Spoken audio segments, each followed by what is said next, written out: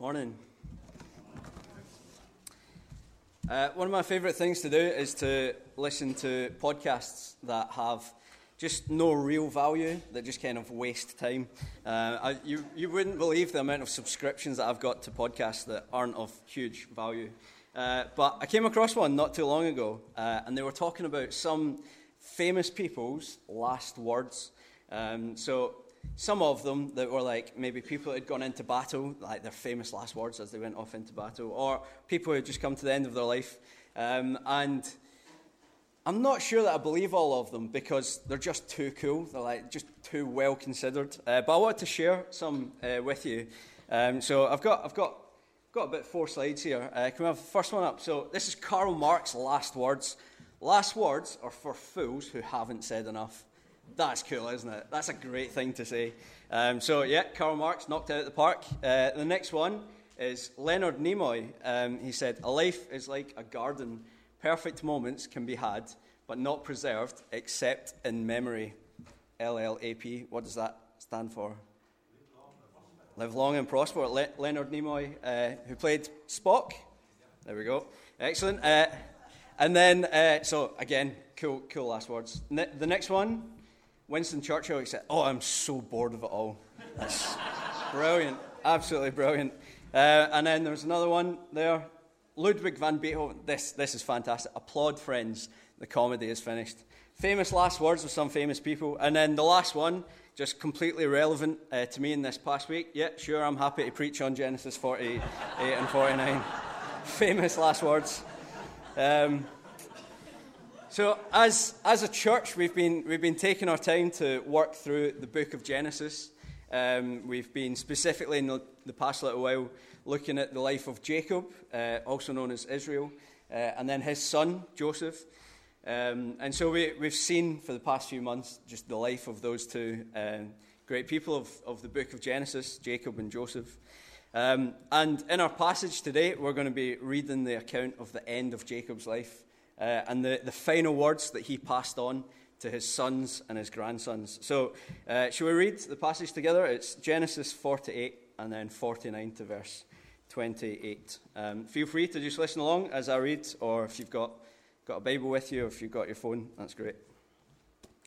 So from Genesis 48. Sometime later, Joseph was told, "Your father is ill." So he took his 2 sons, Manasseh and Ephraim, along with him. When Jacob was told, "Your son Joseph has come to you," Israel rallied his strength and sat up on the bed. Jacob said to Joseph, "God Almighty appeared to me at Luz in the land of Canaan. And there he blessed me and said to me, 'I am going to make you fruitful and will increase your numbers. I will make you a community of peoples, and I will give this land as an everlasting possession to your descendants after you.' Now then, your 2 sons born to you in Egypt, before I came to you here, will be reckoned as mine. Ephraim and Manasseh will be mine, just as Reuben and Simeon are mine. Any children born to you after them will be yours. In the territory they inherit, they will be reckoned under the names of their brothers. As I was returning from Paddan, to my sorrow, Rachel died in the land of Canaan while we were still on the way, a little distance from Ephrath. So I buried her there beside the road to Ephrath, that is Bethlehem." When Israel saw the sons of Joseph, he asked, "Who are these?" "They are the sons God has given me here," Joseph said to his father. Then Israel said, "Bring them to me so I may bless them."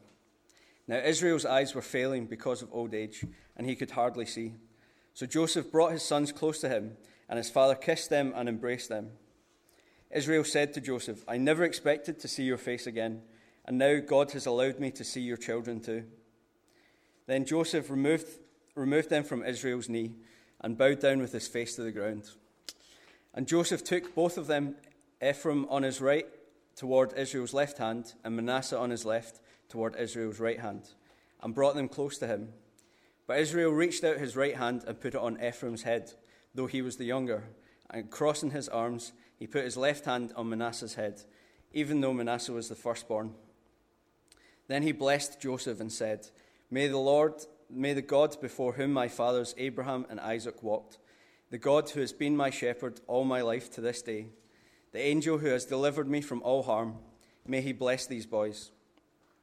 May they be called by my name and the names of my fathers Abraham and Isaac, and may they increase greatly upon the earth. When Joseph saw his father placing his right hand on Ephraim's head, he was displeased. So he took hold of his father's hand to move it from Ephraim's head to Manasseh's head. Joseph said to him, "No, my father, this one is the firstborn. Put your right hand on his head." But his father refused and said, "I know, my son, I know. He too will become a people, and he too will become great. Nevertheless, the younger brother will be greater than he, and his descendants will become a group of nations." He blessed them that day and said, "In your name will Israel pronounce this blessing. May God make you like Ephraim and Manasseh." So he put Ephraim ahead of Manasseh. Then Israel said to Joseph, "I am about to die, but God will be with you and take you back to the land of your fathers. And to you, as one who is over your brothers, I give the ridge of land I took from the Amorites with my sword and my bow." Then Jacob called for his sons and said, "Gather around so I can tell you what will happen to you in days to come. Assemble and listen, sons of Jacob. Listen to your father Israel. Reuben, you are my firstborn, my might, the first sign of my strength, excelling in honor, excelling in power. Turbulent as the waters, you will no longer excel. For you went up onto your father's bed, onto my couch, and defiled it. Simeon and Levi are brothers. Their swords are weapons of violence. Let me not enter their council. Let me not join their assembly. For they have killed men in their anger and hamstrung oxen as they pleased. Cursed be their anger, so fierce, and their fury so cruel. I will scatter them in Jacob and disperse them in Israel. Judah, your brothers will praise you. Your hand will be on the neck of your enemies. Your father's sons will bow down to you. You are a lion's cub, O Judah. You return from the prey, my son. Like a lion, he crouches and lies down, like a lioness who dares to rouse him. The scepter will not depart from Judah, nor the ruler's staff from between his feet, until he comes to whom it belongs, and the obedience of the nations is his. He will tether his donkey to a vine, his colt to the choicest branch. He will wash his garments in wine, his robes in the blood of grapes. His eyes will be darker than wine, his teeth whiter than milk. Zebulun will live by the seashore and become a haven for ships. His border will extend towards Sidon.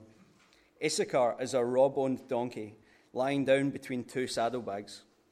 When he sees how good is his resting place and how pleasant is his land, he will bend his shoulder to the burden and submit to forced labor. Dan will provide justice for his people as one of the tribes of Israel. Dan will be a serpent by the roadside, a viper along the path that bites the horse's heels so that its rider tumbles backward. I look for your deliverance, O Lord.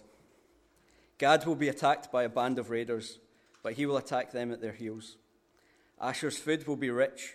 He will provide delicacies fit for a king. Naphtali is a doe set free that bears beautiful fawns. Joseph is a fruitful vine near a spring, whose branches climb over a wall. With bitterness, archers attacked him. They shot at him with hostility, but his bow remained steady.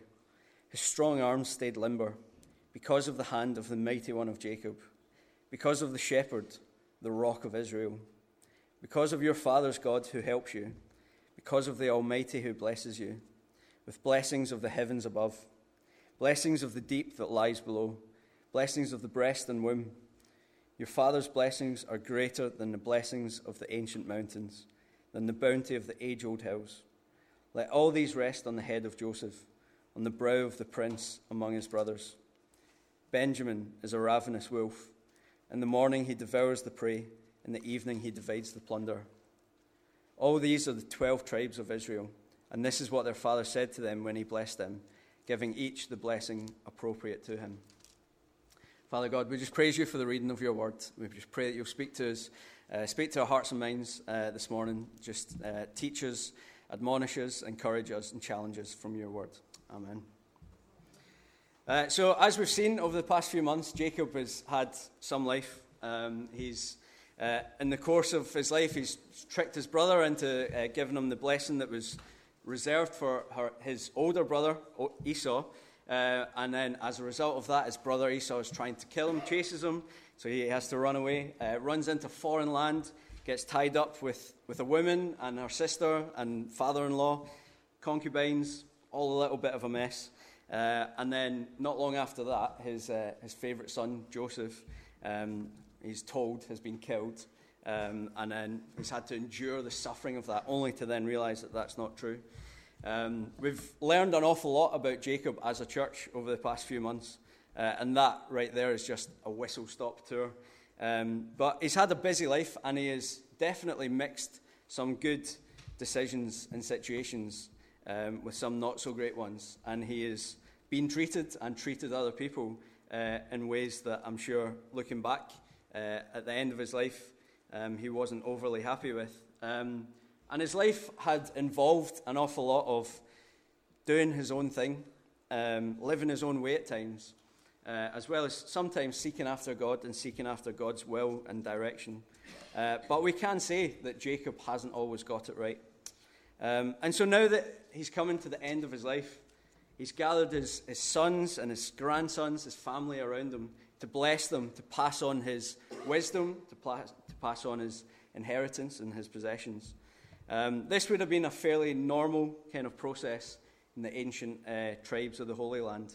And it would have been a real occasion as well, gathering all the family together to pass on these blessings. And Jacob had 12 sons, and so he obviously had an awful lot to say to all of them.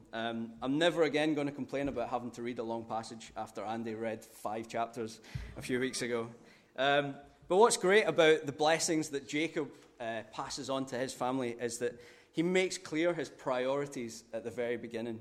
Right at the start, Jacob talks of his relationship with God. He really puts an emphasis on the role that God has played in his life. And we've seen that God has sometimes not been the first thing that Jacob thinks about. But now at the end of his life, we see that God is absolutely the first thing that Jacob is talking about. So we've got a slide here that just tells us again what we've read.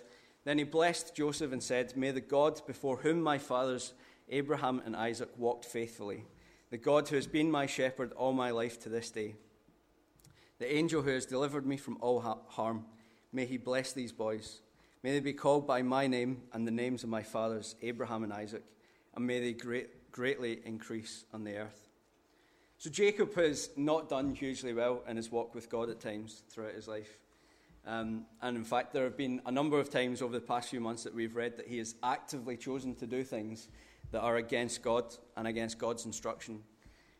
Sometimes I think we have a habit of reading our Bibles and we read of these characters, and we quite often think to ourselves that the Bible is full of great godly people who are just so far away from ourselves and our own realities that actually when we read our Bible and read of these people, we have nothing in common with them. That sometimes they set a standard for living that we just can't live up to. And that those people are just better and didn't face the same temptations that we do. Or that these people that we read of in the Bible just wouldn't understand what it's like to get it wrong. And I just think that Jacob is such a great example of why that's not true. Because despite the times that he messed up and was just generally not a great person, God repeatedly showed grace to him. And despite his repeated rebellion, despite rejecting God's instructions, despite doing his own thing from time to time, God still redeemed Jacob. Still saw the value in blessing him and remaining with him. And for me, that's as reassuring as the Bible gets at times. To know that God knows that we don't get it right every time, and yet still pours out grace upon us. That even when we do our own things and actively choose the opposite of God's instructions, even then, God shows us grace. And that when we mess up, he is faithful to us. And that even when we know the right thing and we choose not to do it, God doesn't turn his back on his people. So Jacob wasn't perfect. But what is great about this little passage here is that he has come to the end of his life and is still proclaiming God's goodness. Despite his up and downs, he knows the goodness of God. And I think that this happens when we invite God to be a part of our lives in a meaningful way. So when Jacob messed up and did his own thing and got it wrong, instead of running away from God, pretending that it didn't happen, and wallowing in self-pity, he would regularly come back, repent, seek God's forgiveness, and reconcile himself with his God. He immersed himself and his life in God. So God was a consistent part of Jacob's life, always with him. Even when Jacob struggled or rebelled, God was there. And so that's what caused God to be who and what Jacob was most eager to share with his family that had gathered around him at the end of his life.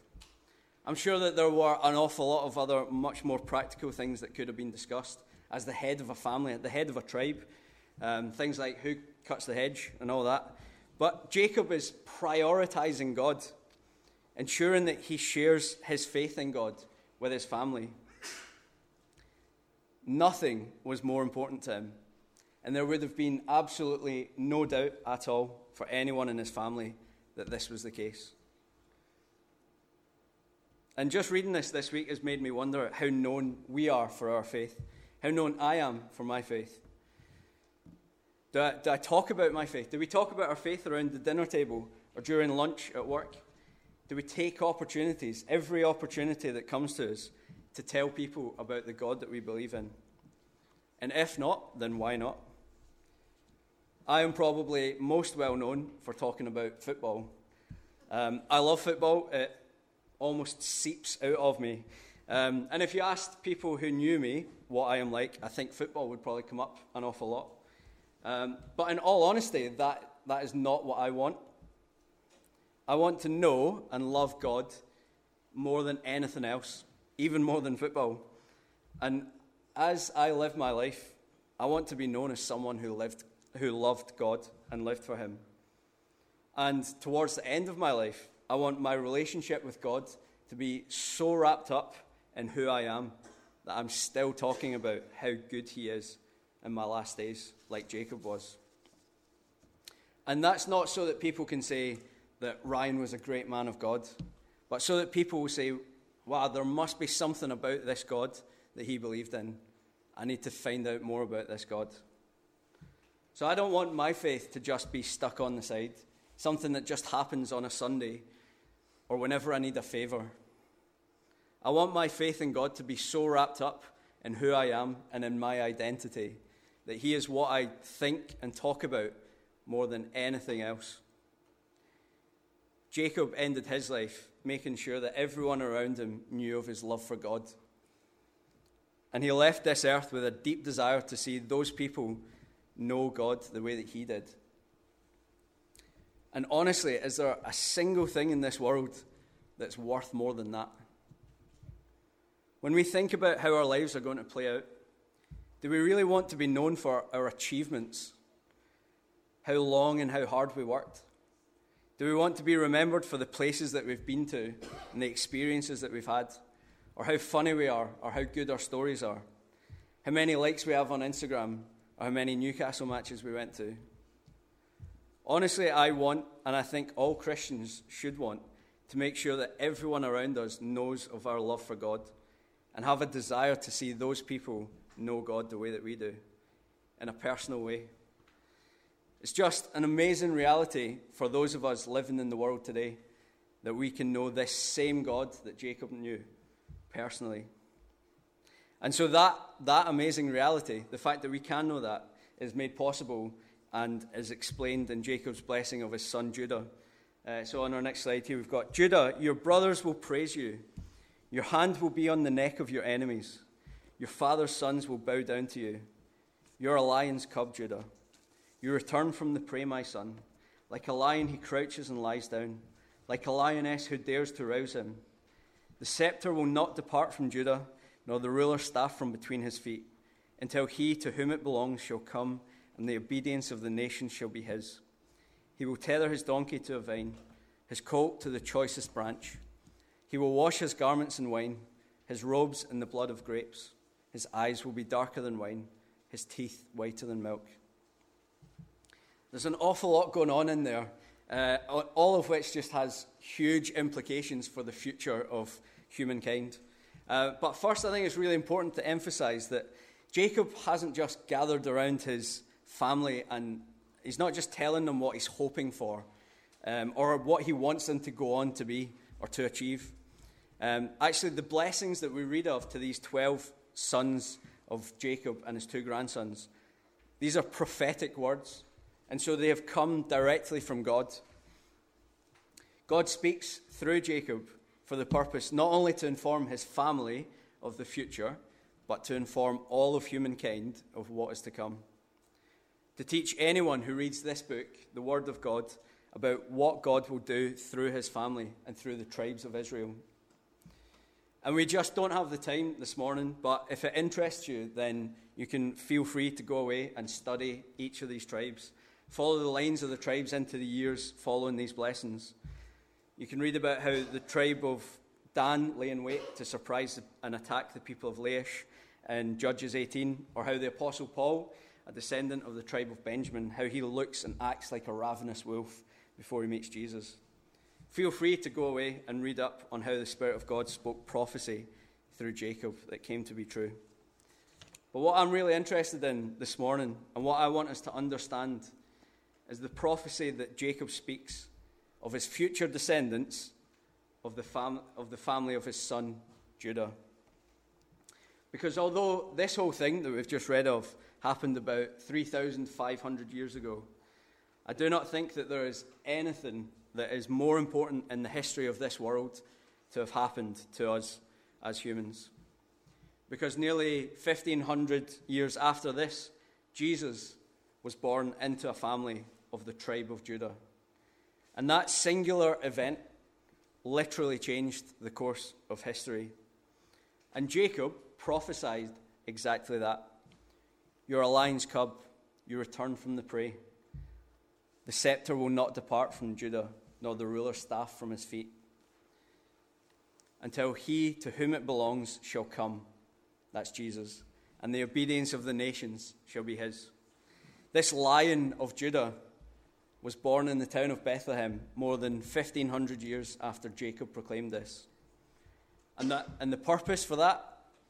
To reunite the people of our world back to the God that created them. Because the overarching story of the Bible is that God created this world. And when he did, he created it to be perfect. He created humankind to be a part of it and to be in a perfect relationship with himself, the God that created them. But what we read is that humankind has broken that relationship apart. Since God created us, there hasn't been a single person, except for one, to live and walk on this planet that hasn't rebelled against the God that created us. That rebellion, the Bible very clearly calls sin. And the Bible is clear that sin is the single contributor to what has gone wrong in our world today. That sin is the source of all of the hurt and anger and brokenness and discontent in the world around us. That sin is the reason that we have a restlessness within ourselves. Sin is the reason that we are never satisfied with what we have. Sin is the reason that we can't find fulfillment in stuff or experiences, or in fact anything at all that the world says will make us happy. Because every single person that has ever walked in this planet was created to be in a relationship, to walk with and to know the God that created them. That was the plan. But sin has torn us away from that God. That sin stands between us and the God that created us. And can't you just feel it somewhere deep inside you as well? A deep sense that something just isn't quite right. That the world is just broken. The way that people treat each other, the wars, the hurt, the brokenness. I absolutely believe that the same things that cause us sadness and anger and the things that break our hearts, I also think break God's heart.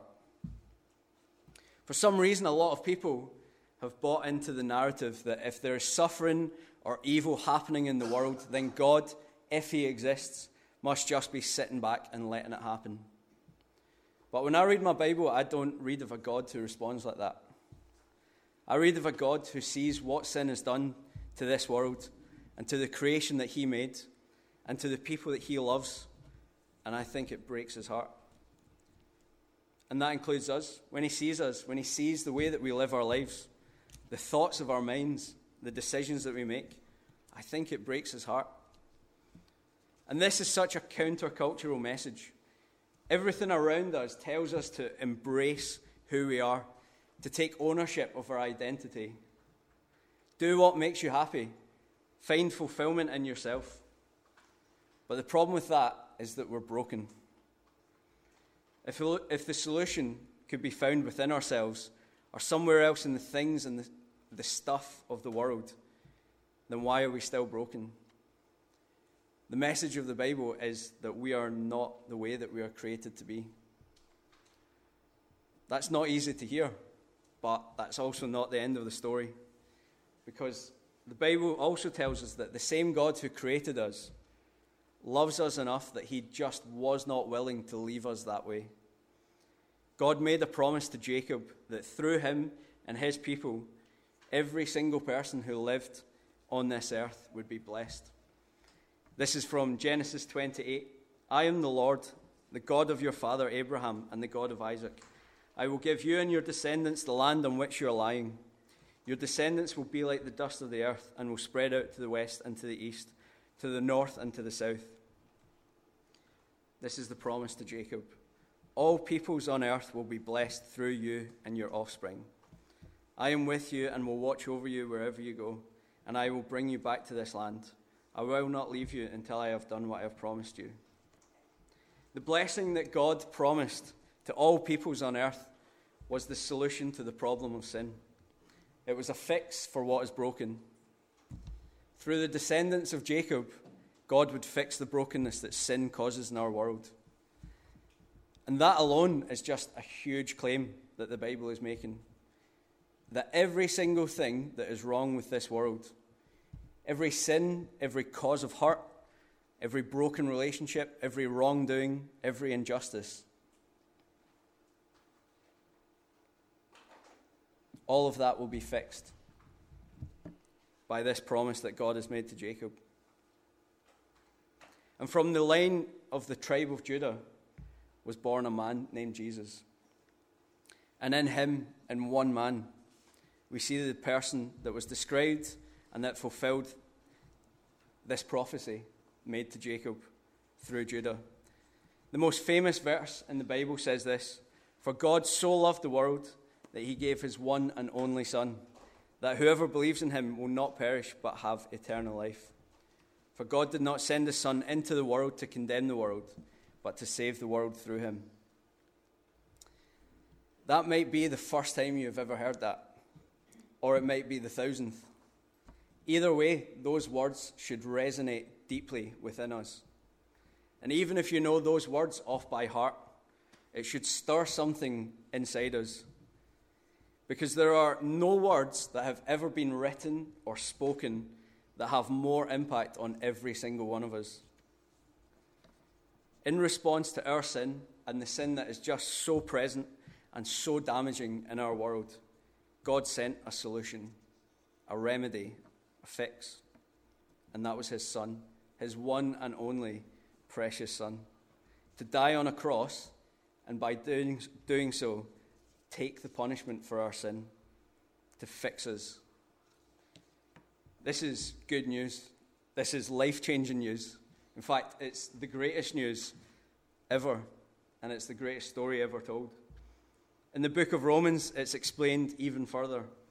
It says, "You see, at just the right time, when we were still powerless, Christ died for the ungodly. Very rarely will anyone die for a righteous person, though for a good person someone might possibly dare to die. But God demonstrates his own love for us in this: while we were still sinners, Christ died for us." Jesus lived a life completely free from sin so that he could take the punishment that we deserve. And when he did that, he fulfilled the prophecy, the promise to his ancestor Jacob 1,500 years earlier.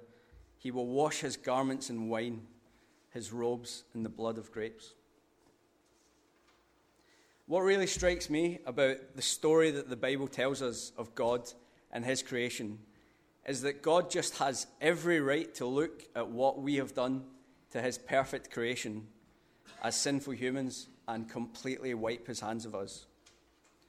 If we believe that all that we see around us has been made by a God who is perfect and holy, but has been tainted and ruined by humanity that is sinful and rebelling against him, then logically we can state that he has every right to just wipe all of us out with a word from his mouth. But rather than that, rather than wiping us out, rather than wiping his hands of us, God pours out love and grace and mercy on us. He demonstrated that love, that grace, that mercy by sending his Son to rescue us, to heal us, clean us, and set us free from sin. That because of the sacrifice of his Son on the cross, we can ask for and receive forgiveness and be made clean, holy, spotless, exactly as we were first created to be. That good news, if it is the first time we have ever heard it, or if it's the 1,000th, should resonate deeply within us. In fact, it should cause us to fall flat on our faces in worship of the living God. This is the Savior that our world has been crying out for, in fact, groaning for thousands of years. Finally, an answer to the problem that has caused so much pain and suffering and has torn us apart from the God that created us. Because of Jesus, we can find ourselves back in relationship with our Creator. And if that doesn't cause us to worship the Lord, regardless of how often we've heard it, then maybe there's something wrong. If me saying that doesn't cause something inside of you to leap for joy, then maybe we've just become too comfortable or too numb to it. Maybe we need to reevaluate just how important that news is and how life-changing it can be. And honestly, how could we do anything other than leave this place today and declare how good God is? How could we do anything other than go and tell every single person that we know that Jesus died for them, to bring them back to the God that created them? That for someone to know personally and be reunited to the very God that created them can be achieved simply by asking him is staggeringly good news. You're a lion's cub, Judah. You return from the prey, my son. Like a lion, he crouches and lies down, like a lioness who dares to rouse him. The scepter will not depart from Judah, nor the ruler's staff from between his feet, until he to whom it belongs shall come, and the obedience of the nation shall be his. The prophecy given to Judah claims that Judah is a lion, considered in biblical times to be the strongest and mightiest and most royal of the animals. And on top of that, Judah will hold a scepter and a ruler's staff will be at his feet. All of the imagery in this prophecy suggests royalty. The lion, the king of animals, a scepter, a staff, signifying one who rules and reigns. For centuries, and still to this day, all three of those are images of royalty. And this prophecy includes a promise that all the nations will be his and will bow down to him. Every single nation on earth. The Bible is clear that there is a day that is coming in the future when the majesty and glory of this royal king, Jesus, will be revealed to every single person. That no one will be in any doubt at all of his glory and majesty. This is what the book of Revelation tells us will happen one day. Then one of the elders said to me, "Do not weep. See, the Lion of the tribe of Judah, the Root of David, has triumphed. He is able to open the scroll and its 7 seals." And they sang a new song, saying, "You are worthy to take the scroll and to open its seals, because you were slain. And with your blood you purchased for God persons from every tribe and language and people and nations. You have made them to be a kingdom and priests to serve our God, and they will reign on the earth." Then I looked and heard the voice of many angels, numbering thousands upon thousands, and 10,000 times 10,000, They encircled the throne and the living creatures and the elders. In a loud voice they were saying, "Worthy is the Lamb who was slain, to receive power and wealth and wisdom and strength and honor and glory and praise." Then I heard every creature in heaven and on earth and under the earth and on the sea and all that is in them saying, "To him who sits on the throne and to the Lamb be praise and honor and glory and power forever and ever." The 4 living creatures said, "Amen," and the elders fell down and worshipped. Jesus, the promised Lion of Judah, strong, powerful, and mighty, will one day come in full glory. And on that day, there will be no doubt in anyone's mind at all about who he is. Every single being in all of God's creation, every person who lives and has lived, will fall on their faces and worship the Lion of the tribe of Judah, the King of kings and the Lord of lords. And no one will be in any doubt then that he has defeated death and sin. And we will not be able to do anything else but fall flat on our faces and say, "You are worthy." Worthy of our praise, adoration, worship, time. The splendor and majesty of this King alone demands everything that we have to give him. And so every single creature will worship. That will happen. It's been promised. But while we live on this earth, we have to decide if we are going to do that willingly or not. Are we going to decide that this King who has laid down his life for us is deserving of our lives, our time, our devotion? Or are we just going to insist on living our lives our own way, rejecting this King, rejecting the King who is deserving of it all? Or are we going to give everything over to him in acknowledgement that he deserves it? Back in verse 15 of chapter 48, Jacob said that the God that we worship is the God who has been my shepherd all my life to this day. Jacob's life is a reminder to us that living for God is a daily choice. That each day we find ourselves under the care of our great shepherd. Sometimes we walk closely beside him. Sometimes we'll stray away from him. Jacob lived a life exactly like that.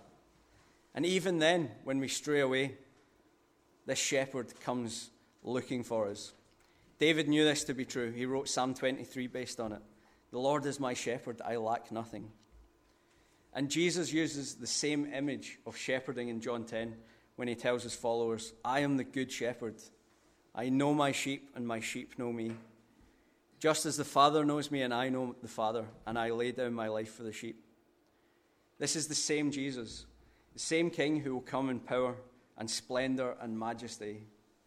The same King offers to be our shepherd, to love and care for us daily. Sometimes it's hard for us, I think, to believe that God could love us the way that the Bible says that he does. We look at ourselves and our lives and say, "I am too far gone," or "I have sinned too much," or "I don't spend enough time with God. I keep messing up and letting God down. He must be sick of hearing me say sorry." All of those thoughts might go through our heads from time to time. But when we start telling ourselves those things, we stop acknowledging what the Bible actually tells us about God. And that is just very simply that he loves us way, way more than we can even begin to imagine. And here's the thing, God doesn't just put up with us. There's nothing in the Bible to assume that God looks at our lives and says, "Man, I wish I hadn't created that lot." If that's what you think, then that's a lie of the devil, and you need to reject it. Because the exact opposite is true.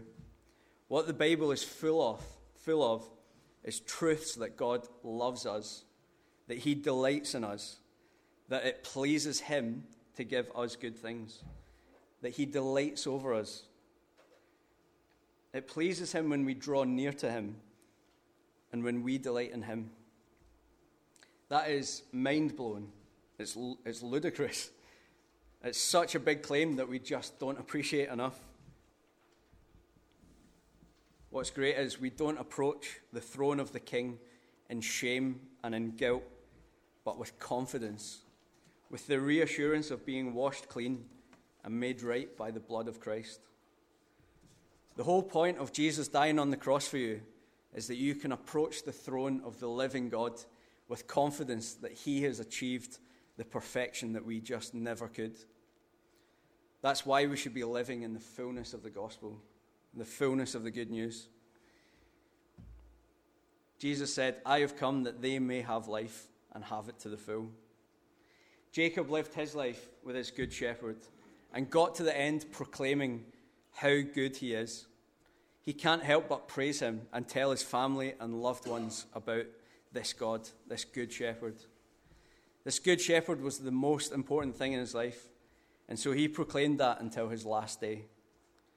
The life of Jacob shows us that there is no greater way to live our lives than to do the same, and that there is no reason at all for us to not live in the exact same way, giving everything over to God on a daily basis, living for him and delighting in him. Let's pray. Father God, we just praise you for your word. We praise you that we can learn about you and from you through it. We praise you for the fact that it's not just a book of words, that it is alive and it is active. We praise you for truths. We praise you for the fact that we can read prophecies from nearly 4,000 years ago that speak directly into our lives, into our situations. We praise you for your Son, Jesus Christ. We praise you that he died on a cross, that he took the punishment for the sins of this world. And we praise you that you have given us a way to know you again, to know the God that created us. We thank you for the person of Jesus Christ. I just pray that you'll challenge us in our hearts and our minds this week to consider where we stand before you, to consider how important you are in our lives, to make a decision, maybe for the first time, to live for you, to give our lives over to you. I just pray that as we go out from this place this morning, that you'll put within us just a desire to make you known, to proclaim your goodness, to proclaim the good news of Jesus to the people in our lives. We just praise you for the fact that your Son Jesus came so that we might have life and live it to the full. I pray that you'll help us to know what that means on a daily basis and to live that out. Amen.